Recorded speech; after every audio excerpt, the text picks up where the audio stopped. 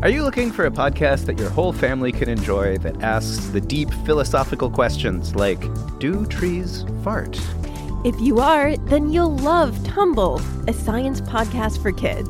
I'm Lindsay. And I'm Marshall. Join us as we explore stories of science discovery, from butts to animals, dinosaurs, astronomy, and everything in between. You'll love these stories, and you'll learn something new. Find and follow Tumble Science Podcast for Kids wherever you get your podcasts, or at sciencepodcastforkids.com.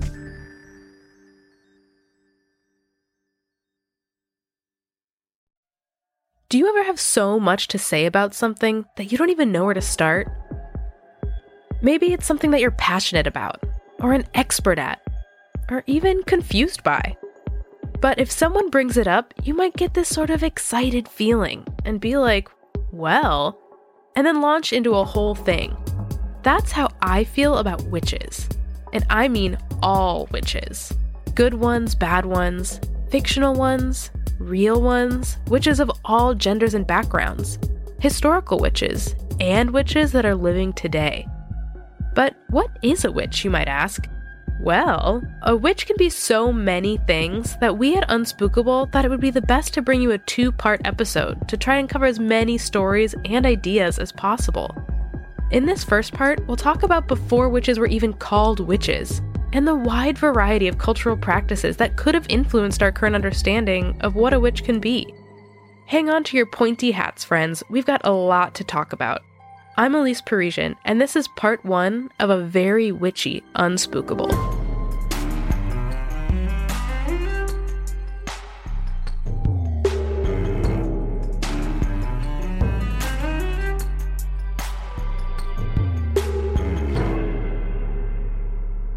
What I think of when I hear the word witches, I think of someone very old with a long nose, a broomstick, a black cat in a very big hat with a point. What I think of when I hear the word witch is I think about like witches and wizards like Harry Potter, or like a bunch of like books, and like I think of like myself kind of like as a witch, or like I feel like so many people can be witches and wizards. It also is a witch because if they have a broomstick, they might put it between their legs and they might float above and ride around in the sky. And they also might do spells. Like when I think of witches, I think of all of the old stories and episodes like Bloody Mary, and how like witches are just like people who made medicine, and then how somehow people started saying that they were evil, and somehow out of the words evil they created a broomstick to ride on. In a forest in Germany, 3 women gather around an open fire.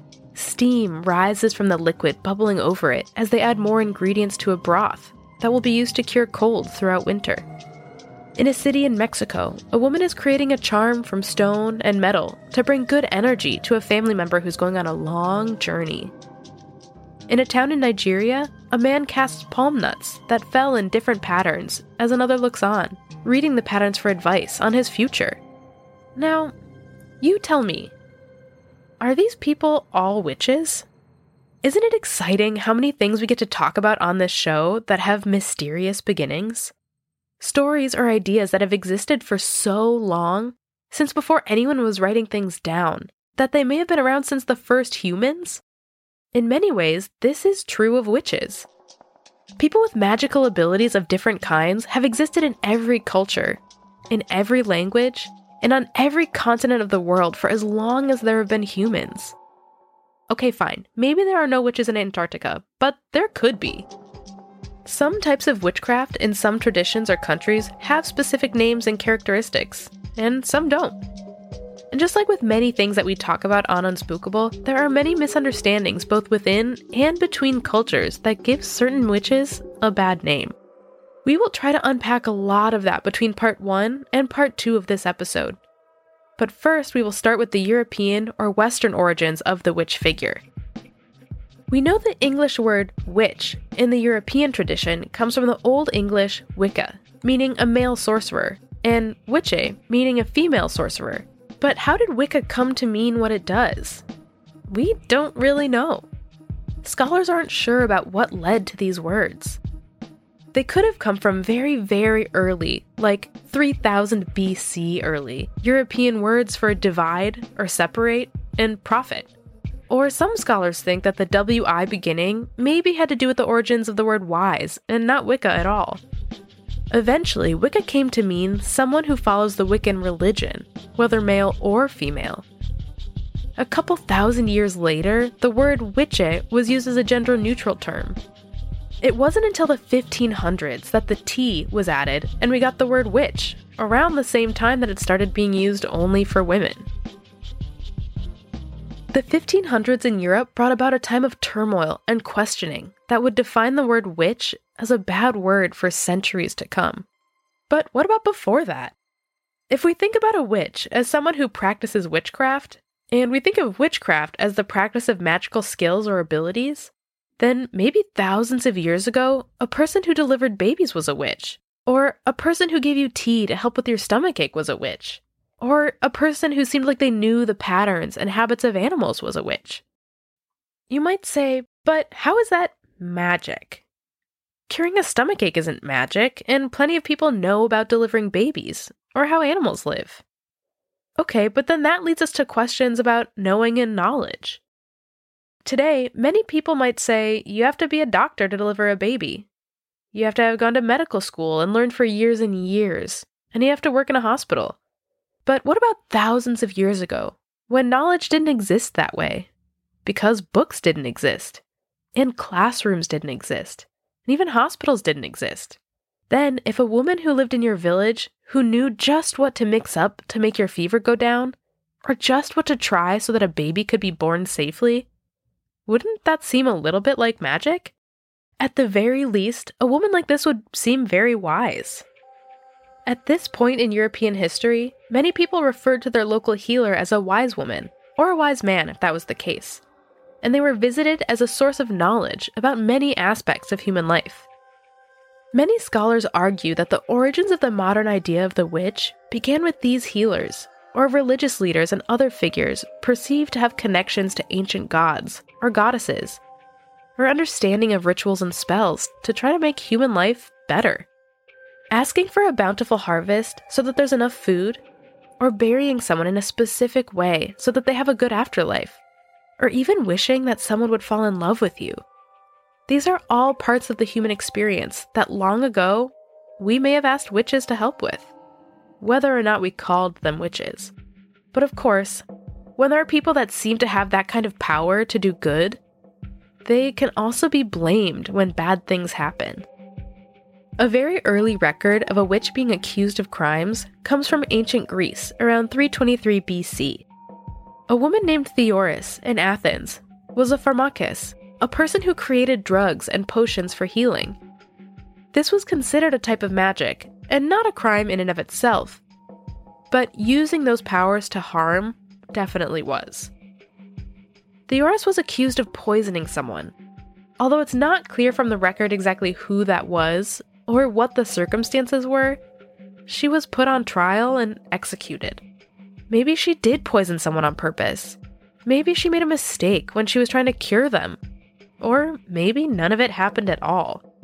Most of Theoris' story that was recorded and survived was written down by the men who accused her and killed her. We will never know her side of the story. Ancient Romans had laws against black magic, an offense punishable by death. There were known witches, astrologers, wizards, healers, and all kinds of magically connected people in Roman society. But it's hard to tell in some cases to what degree they were accepted. Some Roman emperors employed these people in their courts. But the threat of one of these powerful people having evil intentions and blighting crops or spreading disease was ever present. Around the 3rd century BC, laws came into existence that advocated for a witch whose enchantments resulted in someone's death to be burned at the stake. While this may not be the first instance of witches being threatened with death by fire, it may be one of the first that was written down in law. While they may have also been worried about the effects of magic in the wrong hands, ancient Greeks and Romans both had versions of what is known as a curse tablet. The tablet is a thin piece of lead that has a curse scratched into its surface in tiny letters.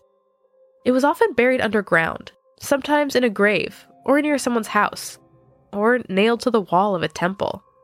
Often these tablets asked for the assistance of lesser gods, like Pluto, Hecate, or Charon, all of whom had a connection to the border between life and death.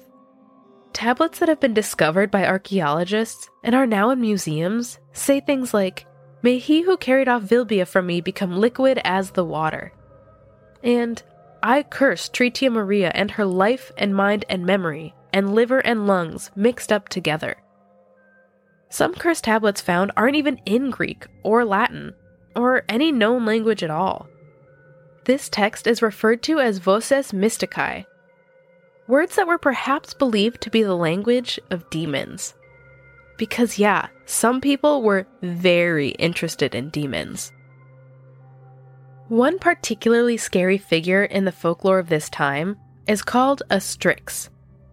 A Strix is a large predatory bird, probably like what we know as an owl or a hawk, that is a symbol of evil. Some people came to believe these birds were witches, and that they could transform from human to bird, and wanted to kidnap children and use them for spells, or even eat them. So witchcraft and witches had a whole range of stories and ideas that went along with them. Witches and other magical people were both part of the fabric of society and part of mythology or fictional stories. Today, we might have the opinion that a certain politician, or doctor, or architect is good or bad at their job. We also might see this person's actions in their job as good or bad. These roles in society don't automatically mean someone is bad or evil, and it used to be the same with witches. They weren't automatically seen as scary or wicked.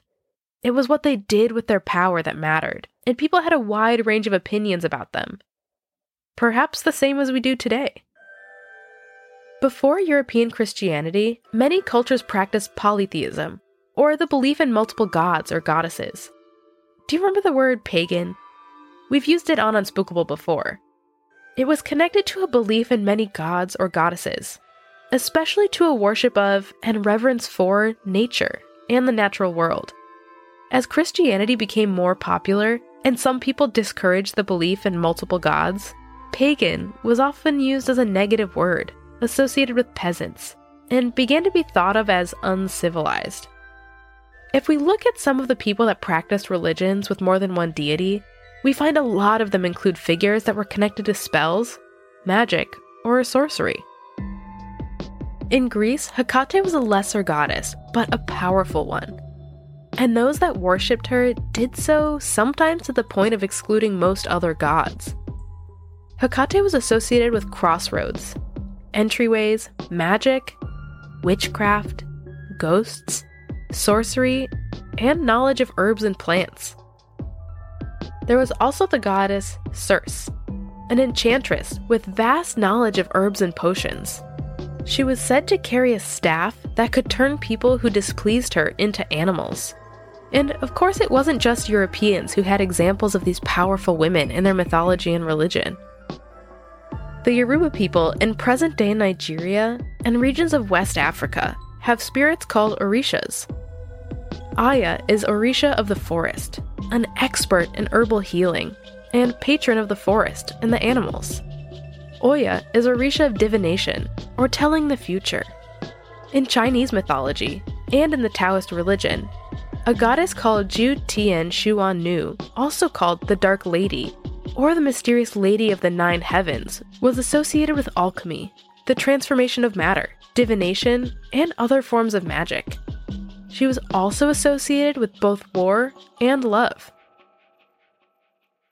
It's hard to pin down exactly what thoughts about witches originated when. The stories that survive as history and come to be viewed by many as fact are usually written by the people in power, and in the case of war or conflict, by the people who win. A lot of what we think about the earliest witches may be speculation, but there have definitely been times, even during early Christianity, when someone could be a witch, or a wise woman or healer, or whatever they were called, and still exist peacefully in a Christian village or town. A lot of the earliest documents on Christianity, dating from say between 500 and 1200, specifically said that witches, the type that were creatures of the devil and cast dark magic, did not exist. In 643, a set of laws called the Lombard Code included this sentence: "Let nobody presume to kill a foreign serving maid or a female slave as a witch, for it is not possible, nor ought to be believed by Christian minds." In the days before Christianity had a firm hold on Europe, and before Europe took a firm hold on the rest of the world through colonization, it almost seemed like ideas about healing magic, or witchcraft, could evolve with the times. Which is not to say that things were peaceful, of course. Even if the female slave mentioned above wasn't accused of witchcraft, she was still living as an enslaved person. Coexistence where everyone had basic human rights was hardly widespread. But what shifted for witches? Why do some scholars tend to link Christianity with negativity towards magic or witches, even good healing ones? And why are most of the stories we know today about witches who were killed instead of witches who were leaders or healers or brave, powerful, good women? Have you ever heard of a really wicked book called the Malleus Maleficarum? No, it's not a book of spells. Kind of the opposite, actually, even though it sounds like it could be. First published in 1487 in Germany, the Malleus Maleficarum was a treatise on witches, written by men who were leaders in the branch of Christianity known as Catholicism. It's important to note that men wrote, published, and circulated this information because it was specifically their intention to point out that women were the ones who were more susceptible to witchcraft, to the influences of the devil, and other things they deemed unchristian. So much for possible coexistence, right? This document elevated magic, sorcery, and witchcraft of any kind, not just black magic, to heresy. Heresy is anything that goes against the rules of a religion. In this case, a branch of Christianity. 1,000 years prior, in the early days of Christianity, it had been heresy to believe in witchcraft. But now, this book said witchcraft itself was the heresy. What changed? Some historians connect this shift to the changing opinions about science and medicine in Europe during the period known as the Renaissance. Some of us are taught in Western education that the Renaissance in Europe led to advancements in art, science, math, philosophy, pretty much every subject you can think of, and that it was a great time in European history. A lot of wonderful learning did happen that benefited many people, but this time period also saw a rise in the privatization of knowledge. A what, you might say? But bear with me. Privatization means something becomes private, as in, it's no longer for everyone. So, in the case of knowledge, this means that people decided that schools and universities, often that cost money, were the real places where the best knowledge was taught and learned. So instead of giving credit to the women in their kitchens who had been creating cures for illnesses forever, now medicine was starting to become something you were supposed to study and practice, and medicines made over an open fire were more like spells or witchcraft. None of this is to say that modern medicine and medical schools are not great things. But ask yourself, whose knowledge is considered acceptable?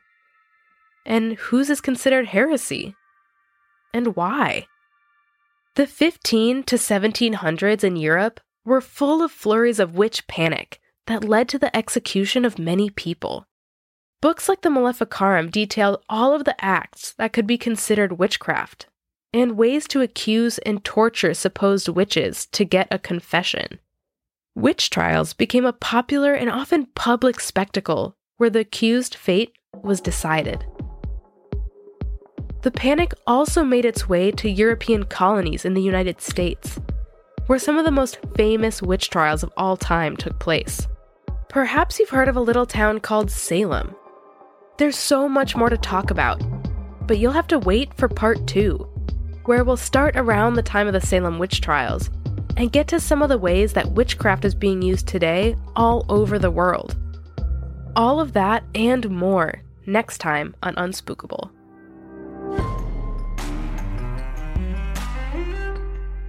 Thanks for listening to Unspookable. I'm your host, Elise Parisian. This episode was written by Eleanor Riley Condit, produced and edited by Nate Dufort. Our theme song and additional music composed by Jesse Case. Our logo was created by Natalie Kewen, with episode artwork by Sarah Stitches. Special thanks this week to our guests Blythe, Al, and Olivia. If you enjoy the show, make sure to tell your friends. You can leave us a rating and review in your podcast player of choice, or share an episode on social media. Speaking of social media, you can find Unspookable on Twitter and Instagram. Follow us for a peek behind the scenes and for updates on the show. Unspookable is part of the Soundsington Audio Network, committed to making quality programming for young audiences and the young at heart. For more information on our shows and the people behind them, go to www.soundsingtonmedia.com.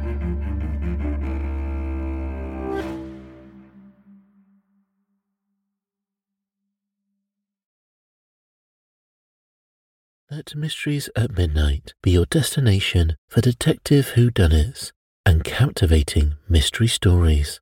You'll hear classic stories like Sherlock Holmes, Agatha Christie's Poirot, and short tales from H.G. Wells, Charles Dickens, Edgar Allan Poe, and others. I'm Christopher, and I read these classic stories in the soothing style of a bedtime story, so you can listen to them in bed when you drift off to sleep.